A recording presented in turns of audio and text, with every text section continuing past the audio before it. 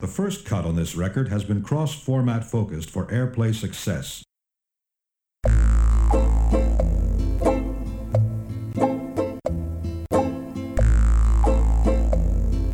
The men beat on their drums.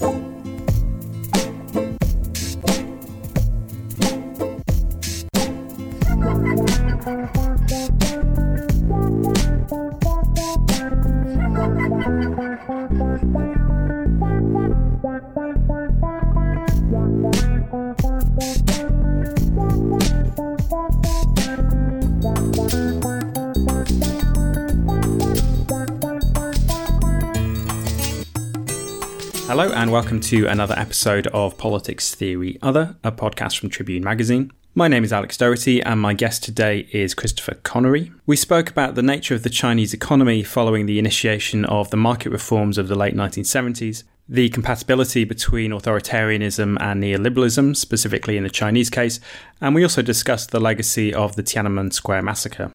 Today's show is brought to you by PTO supporters on Patreon and also by Haymarket Books, which has a great many left-wing titles that might be of interest to listeners.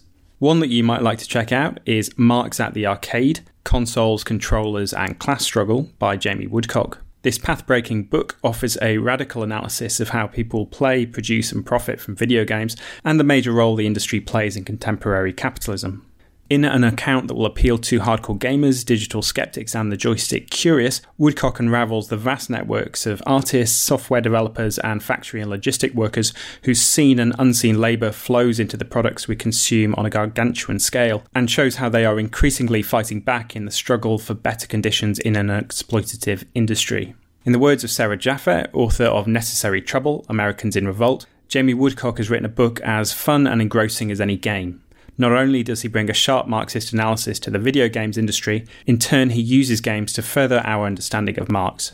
You can find out more about Marx at the Arcade, Consoles, Controllers and Class Struggle at haymarketbooks.org.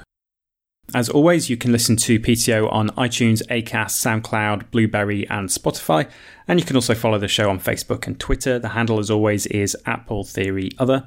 And if you enjoy the show, please do consider rating or reviewing it on iTunes. If you would like to, you can also support the show by donating through Patreon.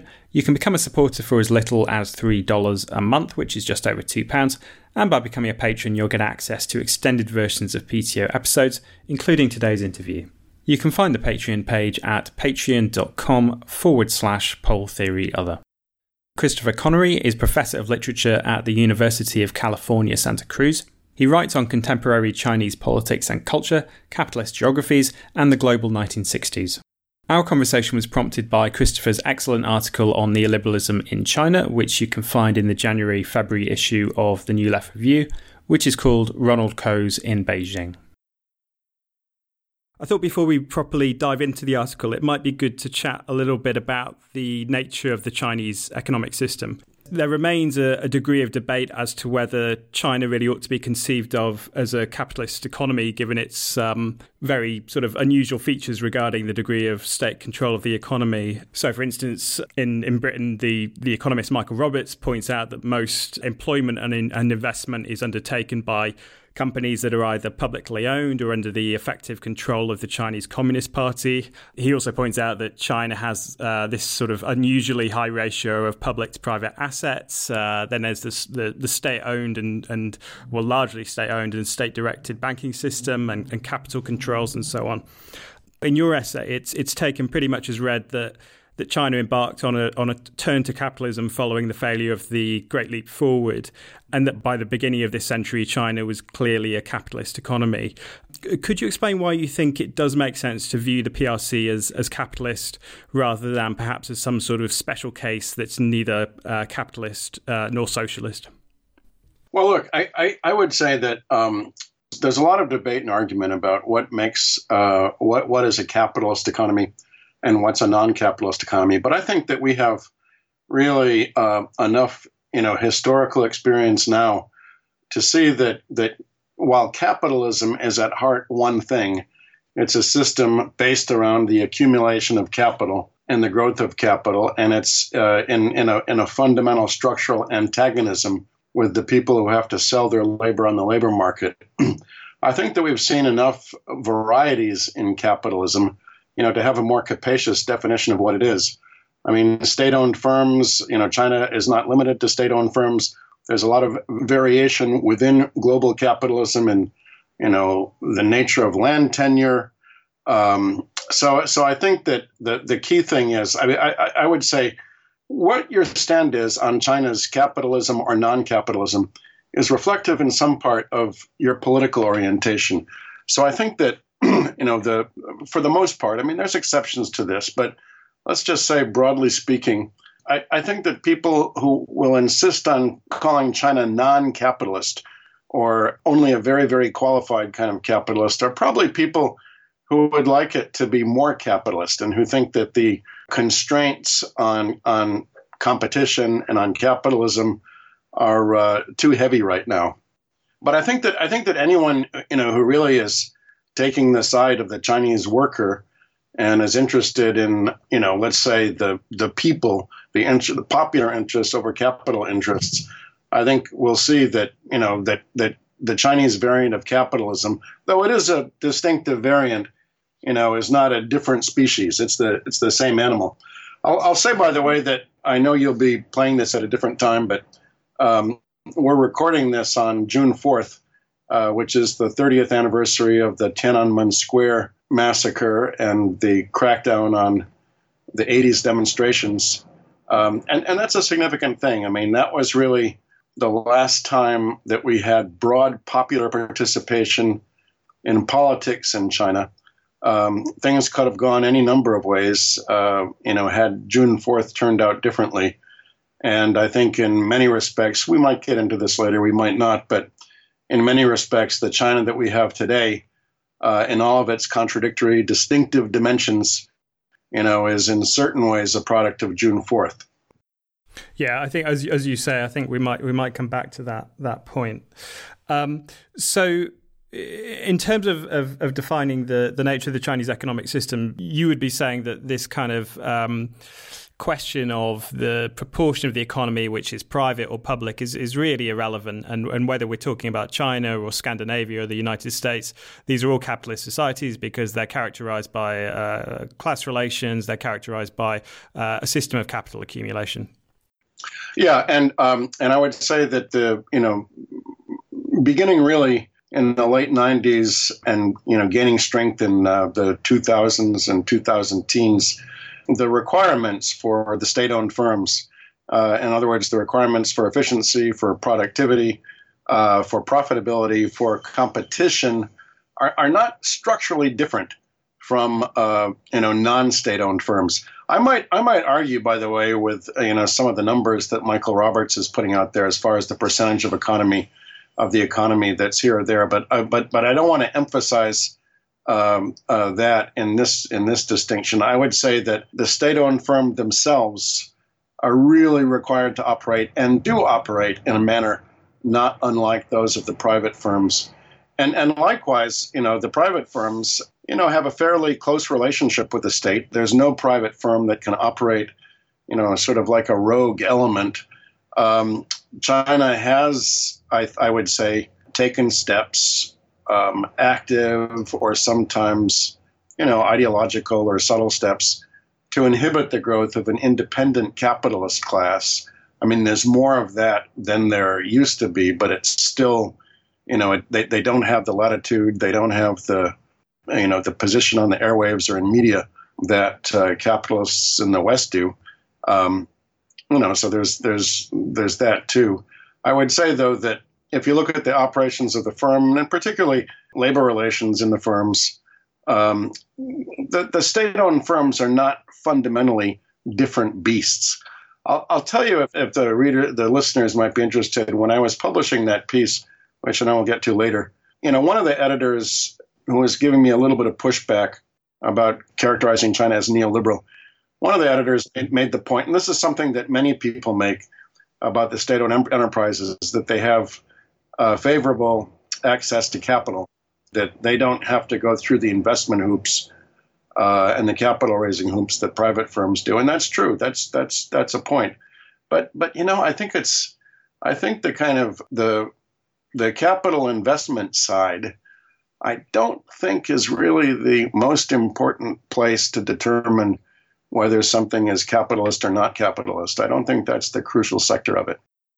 One thing I was struck by reading the article is you talk about the nature of neoliberal subjectivity in China in terms that are quite familiar from leftist analysis of neoliberalism in the West. So you're talking about the so-called entrepreneurialism of the South that people like Wendy Brown talk about, where people are encouraged to conceive of themselves almost as commercial entities or as brands. And that this is true in China, and that extension of the logic of competition into every aspect of social and economic life. But I don't know if this rings true for you, but for me, it feels like a lot of Western reporting on China, what you see is the nature of the regime is almost portrayed as a kind of standard authoritarian 20th century communist regime, but with this tremendously productive capitalist economy almost bolted on, and with a state security system that's able to deploy very advanced technology. But that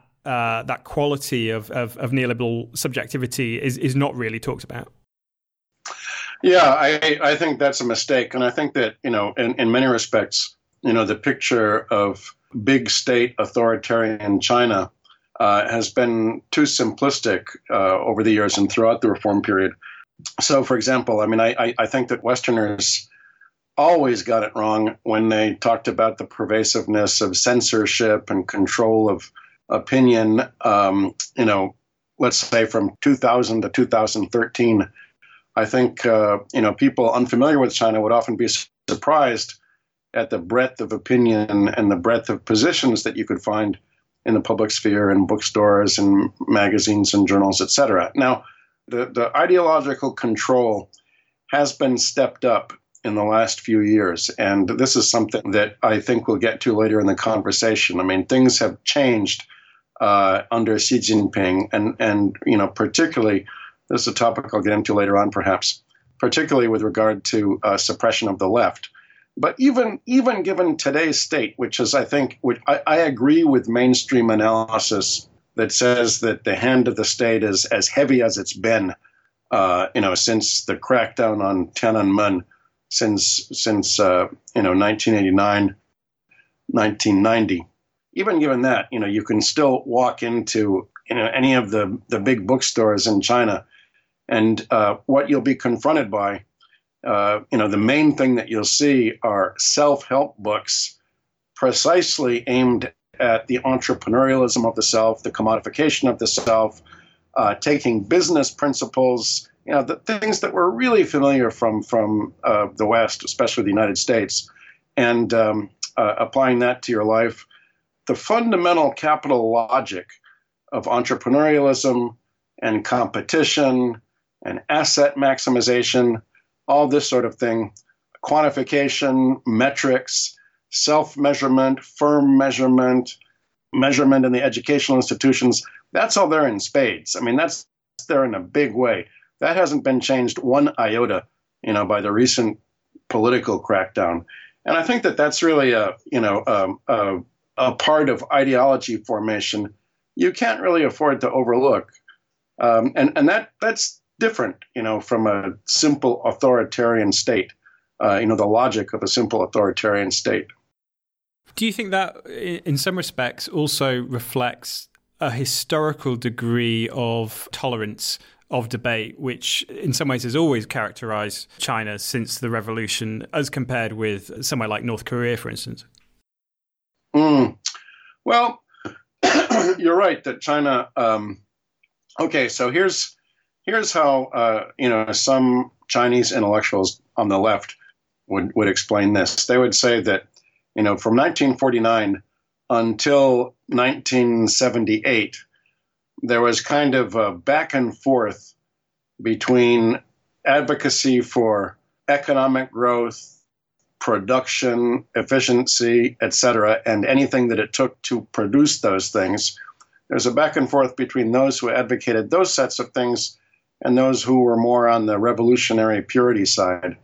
And so the feeling is that since 1978, it's all been on the side of economics.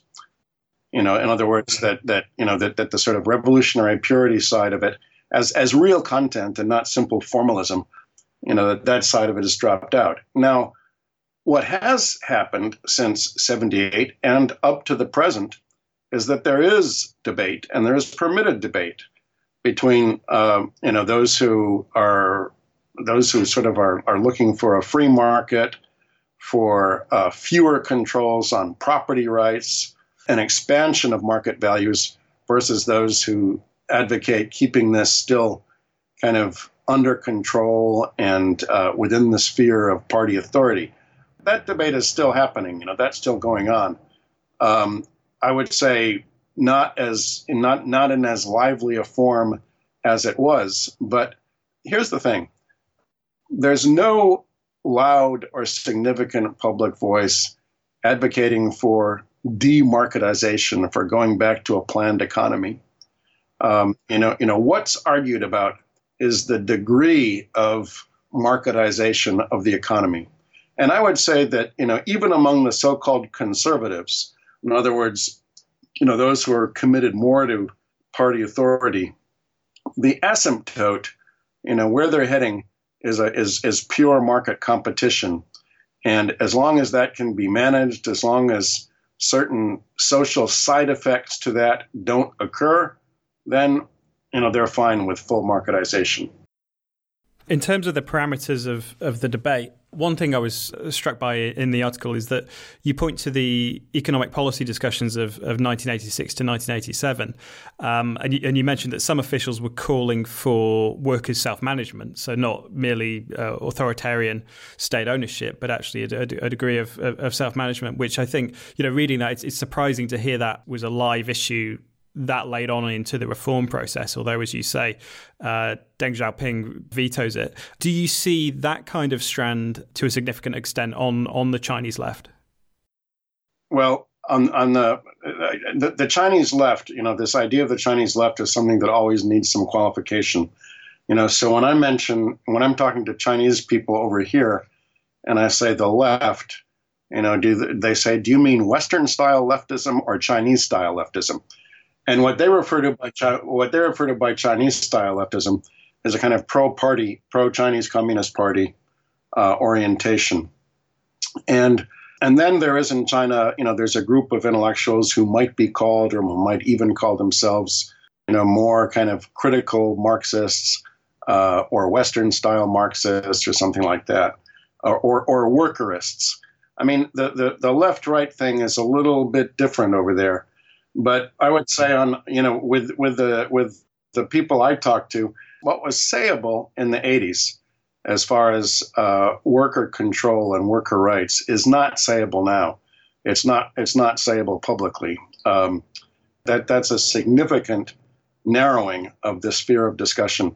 And I think that the people in China, political, cultural, etc., who would be labeled workerist, their advocacy points are mostly about wages and welfare and pension guarantees and dignity and respect.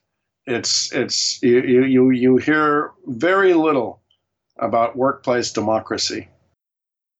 That sounds a little bit like the strand of nostalgia for the New Deal era that you see on parts of, say, the European and the American left, where there's not a particularly liberatory project for the future, but it's kind of hanging on to the gains that we won in the past.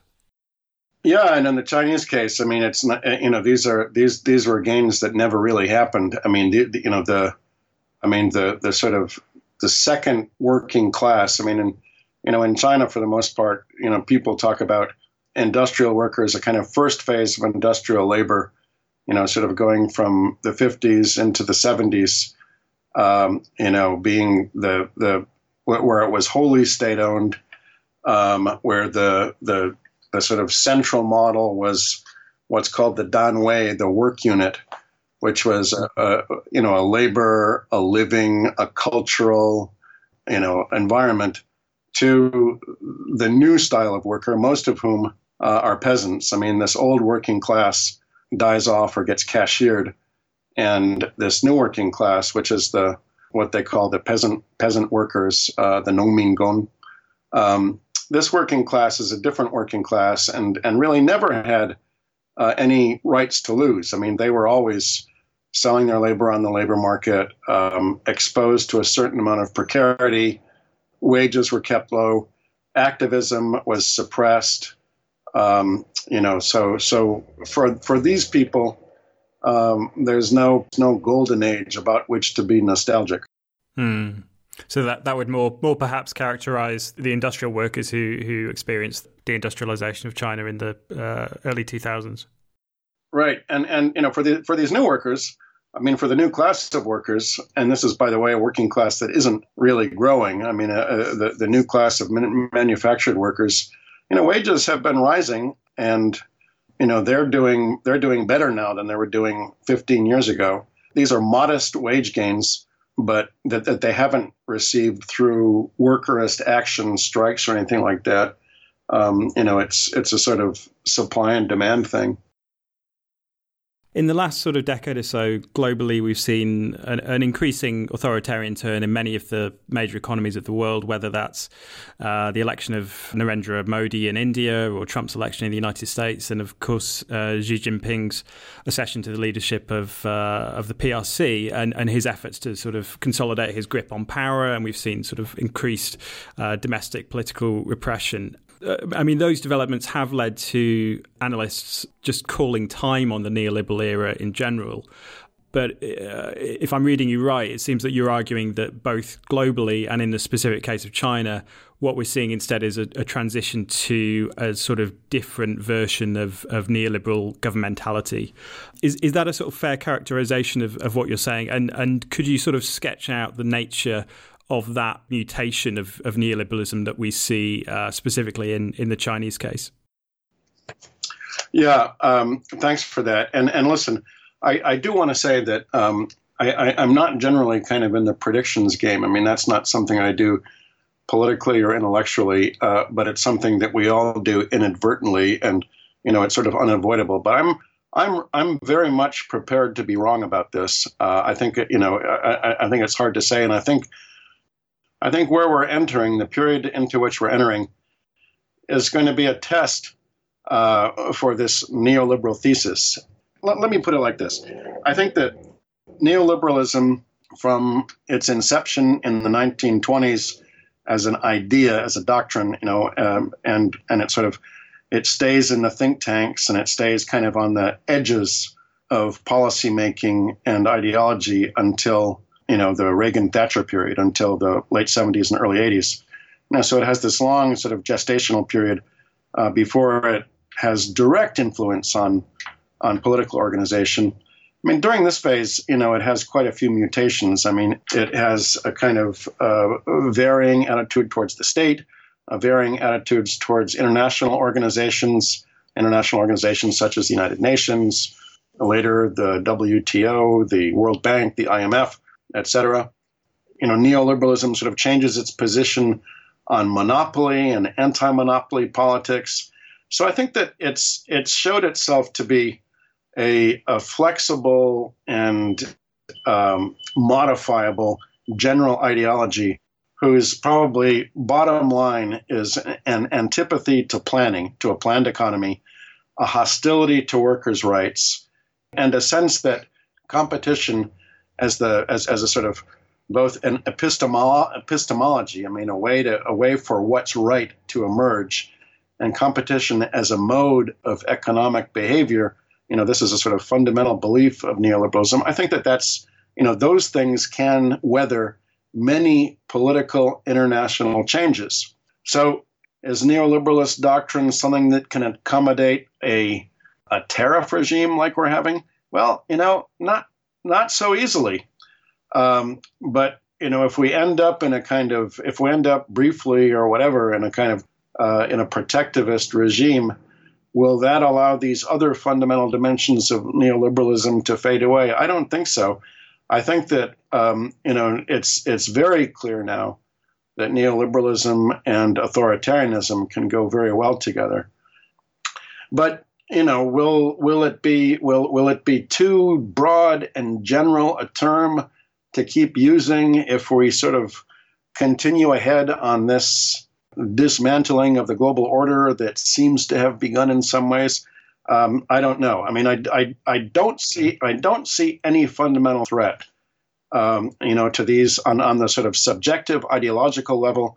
What you've brought up about, entrepreneurialism of the self, competition, self as asset, quantification, measurement, competition. I don't see real threats to these things.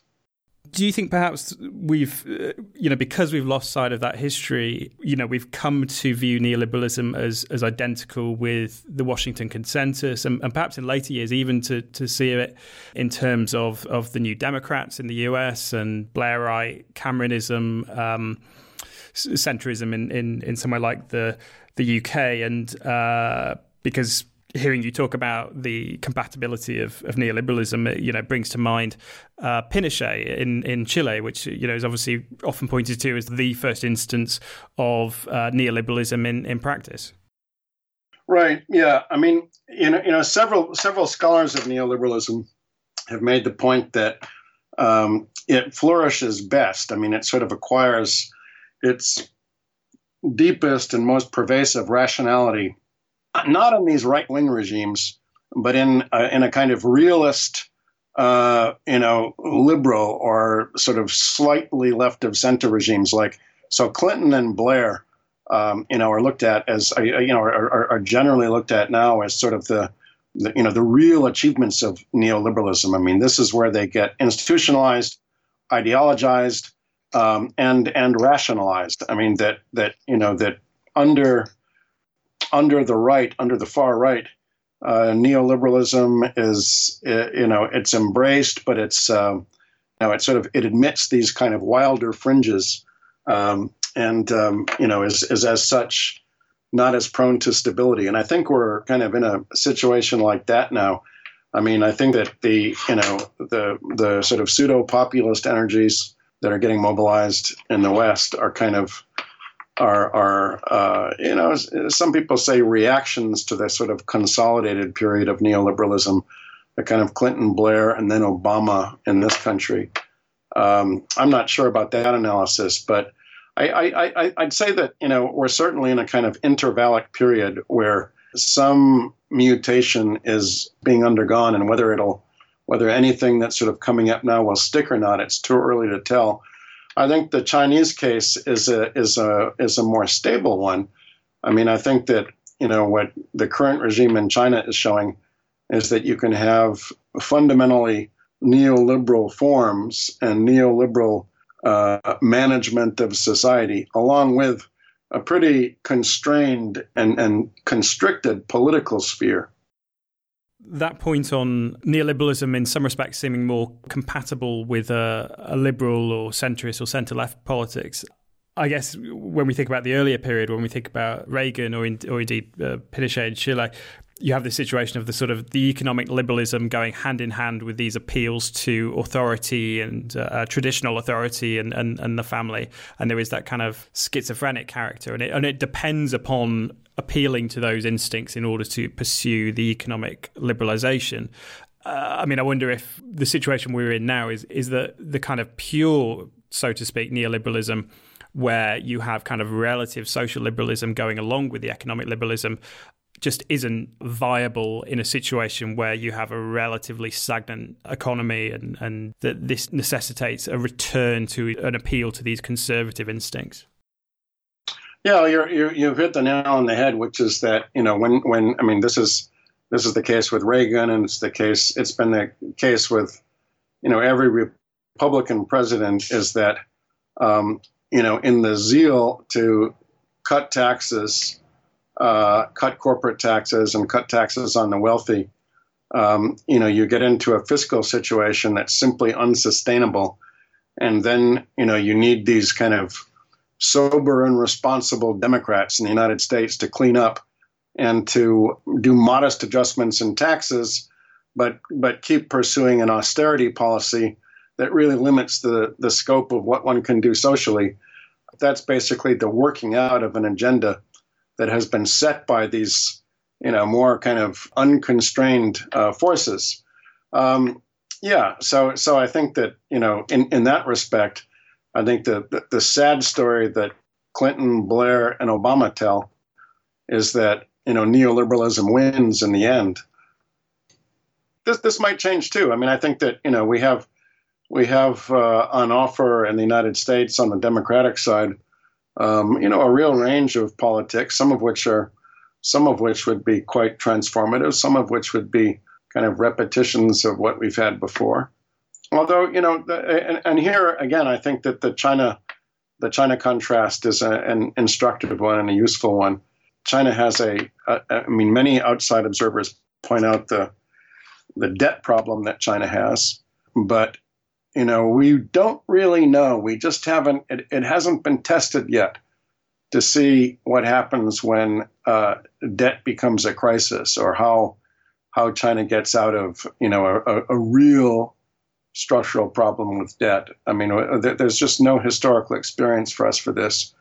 But on the other hand, the reform state in China since 2000 has been fairly parsimonious on the welfare side. I mean, there have been some expansions of welfare guarantees, but there's not much added to the safety net. China is still it's a poor and economically polarized country, that really could have done in these years. It could have done much, much more than it did do in terms of social democratic egalitarian measures. I mean, in terms of the regime's survival, do you think that's perhaps pretty short-sighted? Because I think you can look at China from the outside and see it as a very stable society, but obviously that's been underpinned by extraordinary growth levels, of which there is no real comparison outside of China, and perhaps without a more generous safety net, it does bring into question whether the regime can survive with lower levels of growth. I think that's the question. That's the country. That's the deep question. There's a book called The Myth of the Social Volcano. I forget when that came out. At least 10 years ago. That I think, with pretty good survey data, suggested that that the Chinese state could weather a fair amount of economic trouble without leading to sort of social upheaval. But that's really that's really the $1 million question. The housing values, property values in China are deemed by many outside observers to be in a precarious state. And, some very good economists, I mean, there's argument about this, but there's some really good economists that say that China could easily experience, and quite soon, a drop in property values of as much as a third. And if that happened, that could take, the relatively newly minted middle/property class and give them a huge hit. And what would happen then? Many people think they'd take to the streets. I mean, many people think that would be the crisis. It could be. I think for me, this is really the central question: is this system in China now capable of handling and making it through a serious economic crisis? And I really feel that there is no way to know that. I mean, we don't know what the people are capable of in terms of social action, and we don't know how deep the state goes into. The state has tried to instill in people a fear of disorder, a fear of chaos, a fear of change. When change and chaos arrive on the economic front, then what happens? I think it's really hard to tell. For me, this is the question: is what happens when and if there's a crisis, a substantial crisis. I realize you've already said that you don't like to crystal ball, but what would your guess be? I was okay. So I'll just speak from personal experience that I taught a course, during the this was I think it was 2015. The Occupy Hong Kong movement, with the so-called umbrella movement. I was teaching a course at that time in China about social movements, and because this was going on in Hong Kong at the time, And because I had access to news about what was happening in Hong Kong, I said to the students, okay, while this movement is going on, we're going to spend an hour a day of our seminar talking about what's happening there and what's being said. And, and what really struck me, in fact, what surprised me, is that even though these were the type of students who I would expect to be politically and intellectually sympathetic towards this kind of student movement, I mean, I thought that they would be kind of envious of the Hong Kong students and their ability to do this. They were not. They really kept their distance, and they were really, they said to me, many of them said to me, they don't think anything like that could ever happen in China. They don't think that, Chinese students would ever be mobilized to do anything like that. And they weren't so comfortable talking about it. Well, this last year, in late summer, there was in Shenzhen in southern China, there was worker action at the JASIC, JASIC factory, and there was a sort of large student support contingent, a student movement, Beijing, Shanghai, that went down there to stand with the workers, to work with the workers. This incurred a heavy state crackdown. But just a few years earlier, the students would have thought that was impossible, that would never have happened. So I think that, there's the latent possibility for street action. And I think that there's probably, given, various reasons, given the state's purported concern for people's livelihood, etc., I think that there are limits on the amount of violence that the state could carry out, to suppress a genuine and large mass movement. I think all bets are off. I think things could happen. You've been listening to Politics Theory Other, a podcast from Tribune Magazine. If you would like to hear the extended version of this interview, please consider supporting the show via Patreon. You can find the page at patreon.com/poltheoryother. Thanks for listening. I'll be back next week.